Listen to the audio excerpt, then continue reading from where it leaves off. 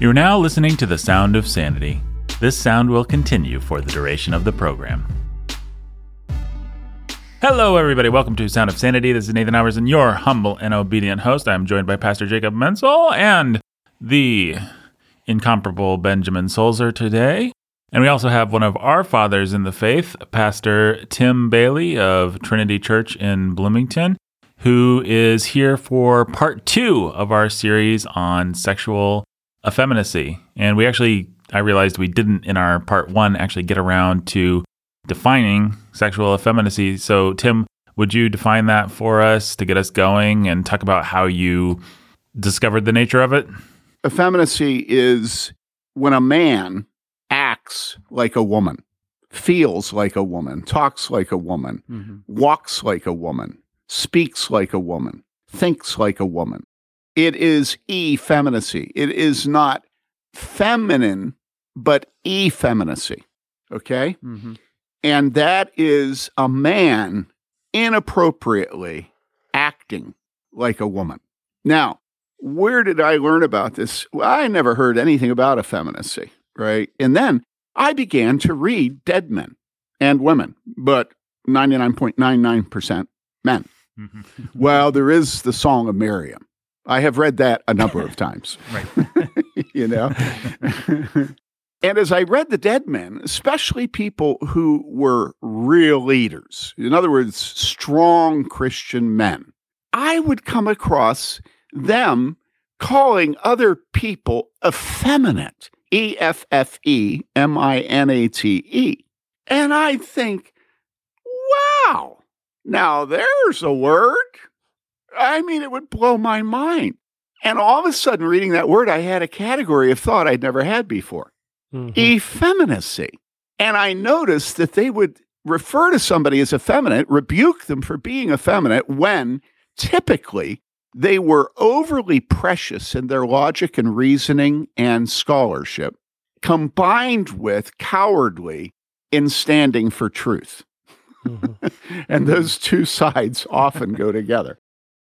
And so I just began to think in terms of what is effeminacy? What is it?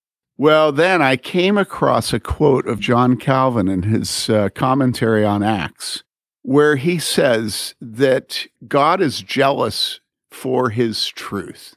And he says the prophets, and this is a paraphrase, okay? He says the prophets were stormy men, and stormy men are often disliked by Christians, okay? And he says that soft, effeminate men find them scandalous, but such men don't take into account how precious to the Holy Spirit is his truth. Well, when I read that quote, I mean, I can't tell you how much of my world suddenly meshed. All of a sudden, I understood evangelicalism. Evangelicalism had absolutely no place anywhere for any defense of God's truth that approximated any of our heroes from the past, okay? Soft, effeminate men had taken over evangelicalism. And the most you could hope from them was that they might defend the true meaning of the word kephale. But they had no theology of sexuality because their predominant identity was scholarship. And scholars exist to protect the nuance and to make sure that everybody knows that one could, in fact, be wrong, if you get my meaning. And so I think people have to understand that we had a woman who had come out of lesbianism, repented of it, and she had had a couple of children the way lesbians have children with her partner. It was as close to a marriage as you can have between two people of the same sex. And she joined, now actually, she never joined our church. That was the problem. But she was at our church for a number of years. And anytime the word effeminacy or effeminate was used, it really irritated her. She tried to correct people. And what she would say, and she said this to me a couple of times, she said, Tim, when you say the word effeminate, that is to diss women. That's speaking pejoratively about femininity. And I would try to explain to her, no, it's not. It's not in any way speaking down or patronizing or saying they're their girl, or it's not in any way harming the beautiful gifts of femininity and of women. What it's saying is that women are made by God to be women and men are made by God to be men. And man, the minute you say that to Christians today, oh, they just have a hiss. How could, well, what do you think? What do you think a man is? What do you think a woman is? You know what I'm saying? Well, tell me what a real man is. Yeah. What does he do? He pumps his chest and he burps and farts. Oh, that's really manly. The minute you start asking people to think about how God made us male and what that means, everybody today is so gay, so effeminate, that they just start mocking you. If you point out that some people's appearance is vain, they have a hissy fit. Well, do you judge everything by its looks? You judge a book by its cover? They have no technique other than mockery. Mm-hmm. But if they were to read about Vanity Fair in Pilgrim's Progress, well, that's old enough that nobody gets their dander up and everybody says, well, that's helpful. Mm-hmm. Mm-hmm. And so today we have to go back to the beginning and realize that for women to cut their hair in a manly way is butch, which is the approximate parallel among women of men wearing their hair in an unmanly way being effeminate. And now I know everybody's sitting there going, oh, yeah. Well, listen, you know, when I got married, I had Goldilocks, okay, down to my shoulders. I looked like Roger Daltrey of The Who. And I had a pierced ear and my wife had a pierced nose. So just chill out. We've seen the pictures. Yeah. Can confirm. Yeah. And so what I'm trying to say is, can we please be intelligent Christians and think with a Christian mind and repent? Is there something about Christianity that says that a pastor can't call listeners on a podcast to repent and to think about what their hair is saying about their obedience or disobedience, rebellion against God, making them a male or female? And so people can say, well, how short is short? And I say, I'm not going to play that fool's errand. I'm just going to ask you as a man, is the length of your hair and the way you get it cut effeminate? How much importance do you put on the way you get your hair cut and the way you wear it, or how long it is? And a woman, I'm going to say, women, you realize that God says in Corinthians that men are the glory of God and woman is the glory of man. Do you care that your husband has told you repeatedly that he loves long hair? Or is it just a matter of how long it takes you to take care of it and when you get out of the pool, brr, brr, brr, brr. And listen, if that's who you are, I don't think any man loves you anymore. And you say, what on earth? If I told my husband what you said, he'd punch you in the nose, and then we'd see who's a man and who isn't. You know? And I say, have at it. I'm up here in Michigan, and I don't think you can find me. Off the grid. A well-reasoned reply. But I mean, just having these conversations, it's like pulling teeth, wisdom teeth, trying to get Christians to have the ability and willingness to think, okay, am I effeminate as a man? Am I butch as a woman? Are there places I need to repent and think more about how to display biblical femininity, biblical masculinity? Well, I'm sure the place where all of our devil's advocates are questioning you right now is you made the case that dead people talk about it, but where's your scripture, Tim? What's the scriptural basis for all this? Well, I've said several times that when Jesus was questioned about marriage and sexuality, he said, from the beginning, he made them male and female. All right? Mm-hmm. That is a dualism. It's not a triad. That is a diversity of two. It is a diversity. And so we should all be into protecting that diversity. Go ahead, Jake. And it covers all forms of perversity. So when people say Jesus didn't address homosexuality head on, well, when he said God made them male and female, that's exactly where he did. Jesus also didn't address bestiality head on. What an amazing argument for pro-bestiality, right? Mm-hmm. Well, actually, the place where Jesus addresses it is he made them male and female. It's all right there. It's all included. And when you go to the Old Testament, you'll find in the prophets them dissing whole nations and races because their warriors are womanly. Yeah. And so if you want to think about a place where most of us still are sympathetic to arguments about effeminacy being bad, it has something to do with running from battle. It has something to do with, I don't remember the name of the tribe of the Greeks, but the women would stand behind the men with spears, and any man that tried to retreat, the women would kill. Okay? And that is my idea of helpful women in combat. In other words, they would kill their effeminates. And listen, it is hard to face the enemy and stand. And we know that because of all the celebrities in the Christian world today who are just scared out of their minds about standing on homosexuality. And that's what the grace of shame is all about.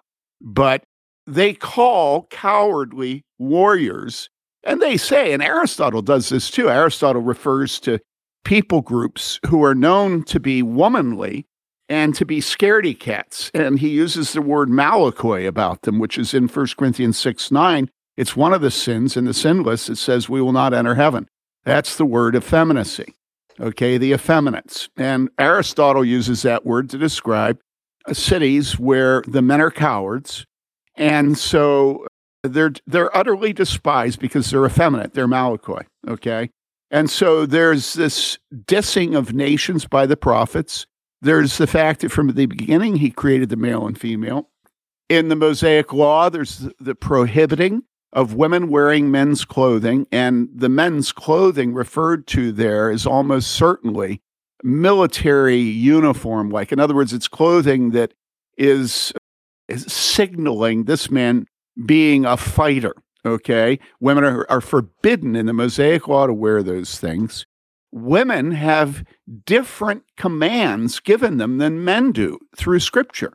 And there's such foundational commands that they have to get to the essence of personhood. The Apostle Paul says, I don't allow a woman to teach or exercise authority over a man, for Adam was created first, then Eve. Well, when you say Adam was created first, then Eve, you know you're going back to the state of perfection. We're not talking about after the fall. Mm-hmm. And so from the beginning, God making Adam first and then Eve is an indication that woman is not to teach or exercise authority over a man. Now, when I get there, everybody's saying, oh, you're just a fuddy-duddy. And I say, okay, I'm just a fuddy-duddy. Knock your socks off. Go ahead, raise your children with you being strong and your husband being weak. And I know what's coming because I'll counsel your children when they go off to college.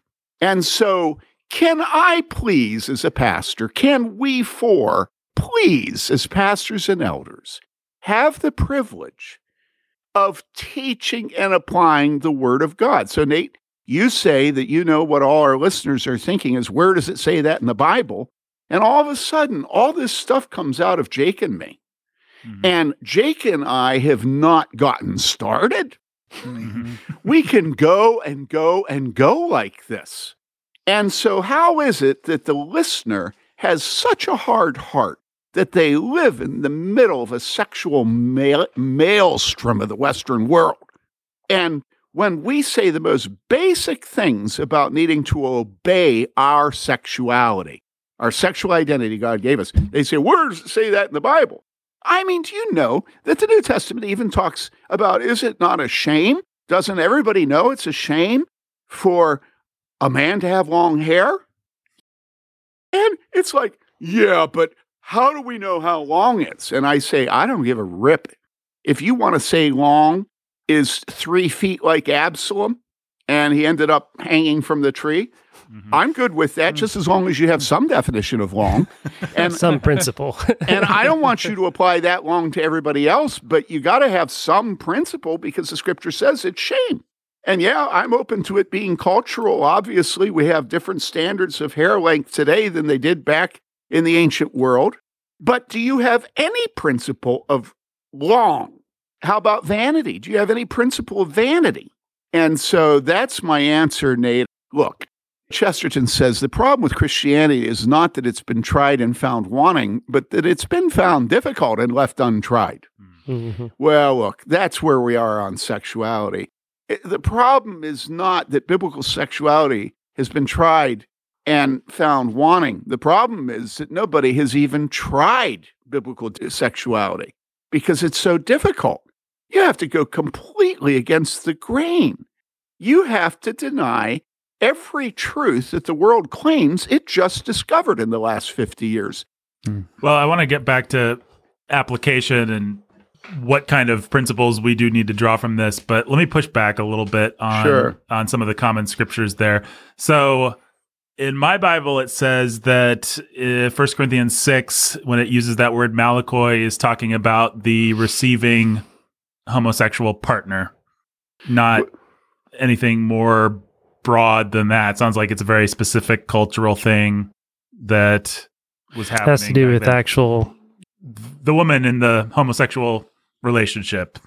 Oh, I get so tired.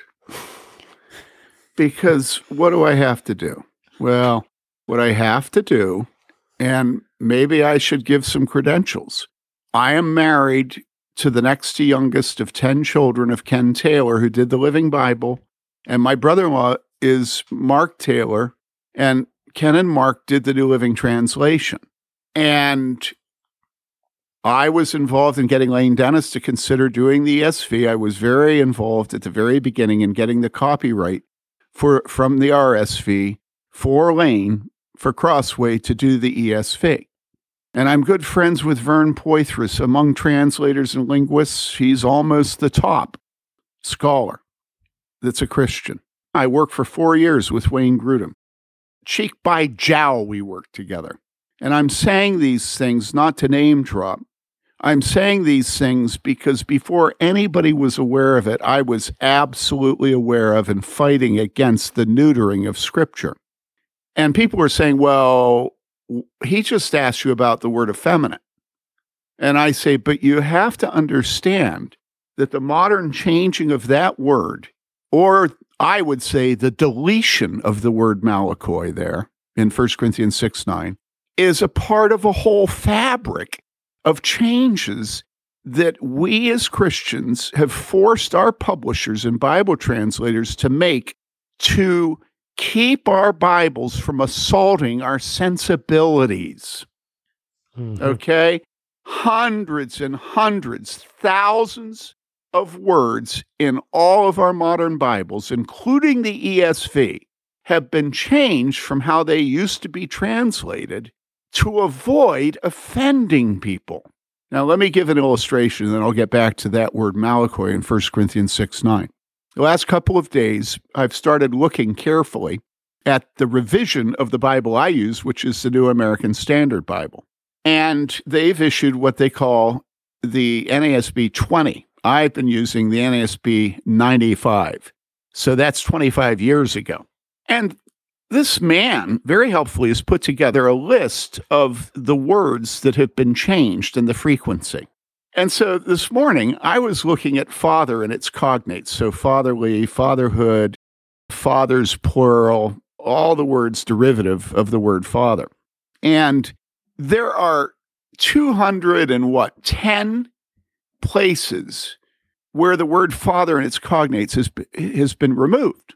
Well, when I was writing our book, Daddy Tried on Fatherhood, I decided to do a computer search for father and its cognates of all the modern versions. And what I found was that over the course of the last 20 or so years, the occurrences of simply the word father and its cognates has declined by somewhere between 1/4 and 1/3. And you say, well, why did they do that? And I say, you didn't know, did you? And you say, no, but they had to have a good reason. And I said, but you didn't know they did that, did you? And you say, no, but I mean, those are godly men that translated that Bible. And I say, yeah, godly men who are scholars. And you say, well, what are you saying about scholars? And I say that they're effeminate. And some of my best friends are scholars. I have a number of them in my congregation. We get along well, and they have very high Google scholar ranks, okay? Long CVs, published with Cambridge, went to MIT and Yale. Okay, now listen. When you turn over the training of pastors to academic institutions, guess what? Those academic institutions teach pastors to not ever allow there to be conflict in their church, because then churches that have graduates from their seminaries who take churches and take a strong stand against sin and defend God's doctrine of Scripture make a mess. And that church won't come back to that seminary to find a pastor. It's just that simple.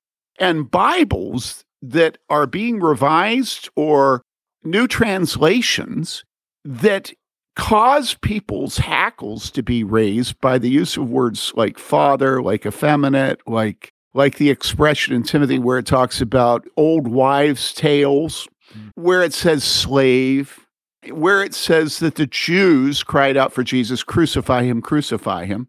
All those places, Christians are like, oh no, that's sexist. Oh no, that's anti-Semitic. Oh no, that's gauche. Oh, that makes me just feel bad. I mean, how demeaning to say old wives' tales. Somehow are tales that aren't dependable more for women than for men. I say, well, if you don't like that, you won't like the word effeminates in 1 Corinthians 6:9, because that says that people who cultivate a lack of manliness, who are men, will not inherit the kingdom of God. I said to this one guy that had his graduate degree in biblical exegesis from Wheaton College grad school, and he was adamant that Malakoi there does not mean effeminate. And of course, the reason he was adamant was that he absolutely adores all these famous scholars that did the English Standard Version and all these other Bibles. And they didn't translate it effeminate. And so it can't be right because they have degrees from Cambridge University. I'm so tired of this. And so I said, but look, and I gave him all the literature. I showed him how the word was used in the ancient literature. I showed him how the word was used in the early church. I showed him how Jesus used the word to refer to the opposite of John the Baptist. Okay? I think that alone is a good definition of an effeminate, that he's the opposite of John the Baptist. Yep. And when I got done, all that should have worked with him. He knew I took my Greek in the classics department at University of Wisconsin-Madison from a woman that had her PhD from Bryn Mawr. And he was adamant I was wrong. But you know what he ended up saying?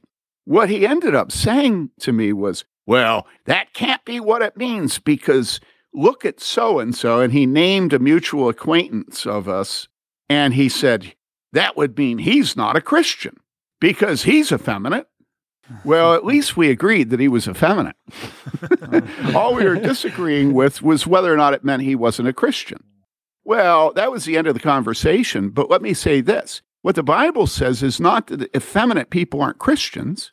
What it says is that the effeminates will not inherit the kingdom of God. And it also says the greedy will not inherit the kingdom of God. And does that mean that we make an effort in the ESV to take the word greed out? Okay. Well, no. Well, why? Well, because effeminates hits us at a point of such intense conflict in our culture today, whereas everybody knows that everybody in the United States who's a Christian is greedy. Mm-hmm. And so we've become inured to anybody preaching on greed, anybody feeling guilty about greed. Yeah, we're all greedy now, but we don't want to quite admit we're all effeminate now, but that's the truth. And the difference is that at least greed remains there in the Bible for preachers to preach and for people to repent over. Whereas the ESV men and whole hosts of Bibles have removed the word effeminates that was in the old Bibles. And what I try to tell people is, if you want to know what sins we have had our consciences seared over, just look for the words that have disappeared. And effeminate is the quintessential example of that. And because effeminates won't inherit the kingdom of God doesn't mean that somebody who's effeminate isn't a Christian. I mean, that's such a fatalistic approach to sanctification in the Christian life. No, what it means is he has to repent. And keep repenting. Yeah, and I'm the perfect effeminate, and I repent. Is there some reason why we can't have the Christian life restore repentance to us? Is there some reason that evangelicals today think that anybody that needs to repent can't be a Christian? Maybe the Christian life is a life of repentance. Yep. I think somebody said that somewhere. I think you should explain to them who said it. Martin Luther in the 95 Theses. In the right? the number one? The number one, top, the very first one is when our Lord Jesus said repent, he meant for the whole life of the Christian to be a life of repentance. 95 Theses, number one. Number one principle of the Reformation for Martin Luther. Right there. It starts right there. So what I'm hoping at this point, Nate, is that at least we've gotten your listeners to the point where they're willing to hear us out. Yeah. And to realize they may have missed that one because their Bibles removed that one. So when you ask specifically, my Bible just says homosexuals having sex with each other. The next word in the list is arsenokoite. And that's what that word says. It is two men copulating with each other. So no, malakoi doesn't mean the receptor, although that man almost certainly is malakoi. But malakoi has a full-orbed meaning. And when you reduce those two words to just men copulating or homosexual acts, you have removed all of the things in the life of those men that has led up to that act of repudiating the beauty of femininity and stealing it and violating it by trying to be beautiful and nuanced and sweet and soft. I mean, do you know, for instance, that in Sparta and in Greece, do you know when the men stopped having sex with all their boys? They all had boys on the side. They were married and had boys on the side. Do you know when they stopped having sex with the boys? They stopped as soon as those boys began to grow hair on their faces, their chests, the rest of their body. And so you think, oh, there we are at hair again. Well, I'm talking about the Greeks and the Spartans, okay? Nobody can say I'm prejudiced. I'm just giving you the history. Well, we'll be back with some more practical application in part 3, but let's call it a day for now. Thank you for listening, everyone. You can support us at patreon.com/Sound of Sanity. You can get access to Sanity Bites, a little behind the magical wall of bonus content episodes that we do, talking about different cultural issues and basically doing more of the show that you love, but in a slightly more casual forum. You can also help support things like the Chip and Lance children's show and our dramatic podcast, The Ville. There at patreon.com/Sound of Sanity. Actually, you should go to the Ville feed right now because we're in the process of releasing 3 new episodes, and they are very exciting. And our patrons got us up to $500.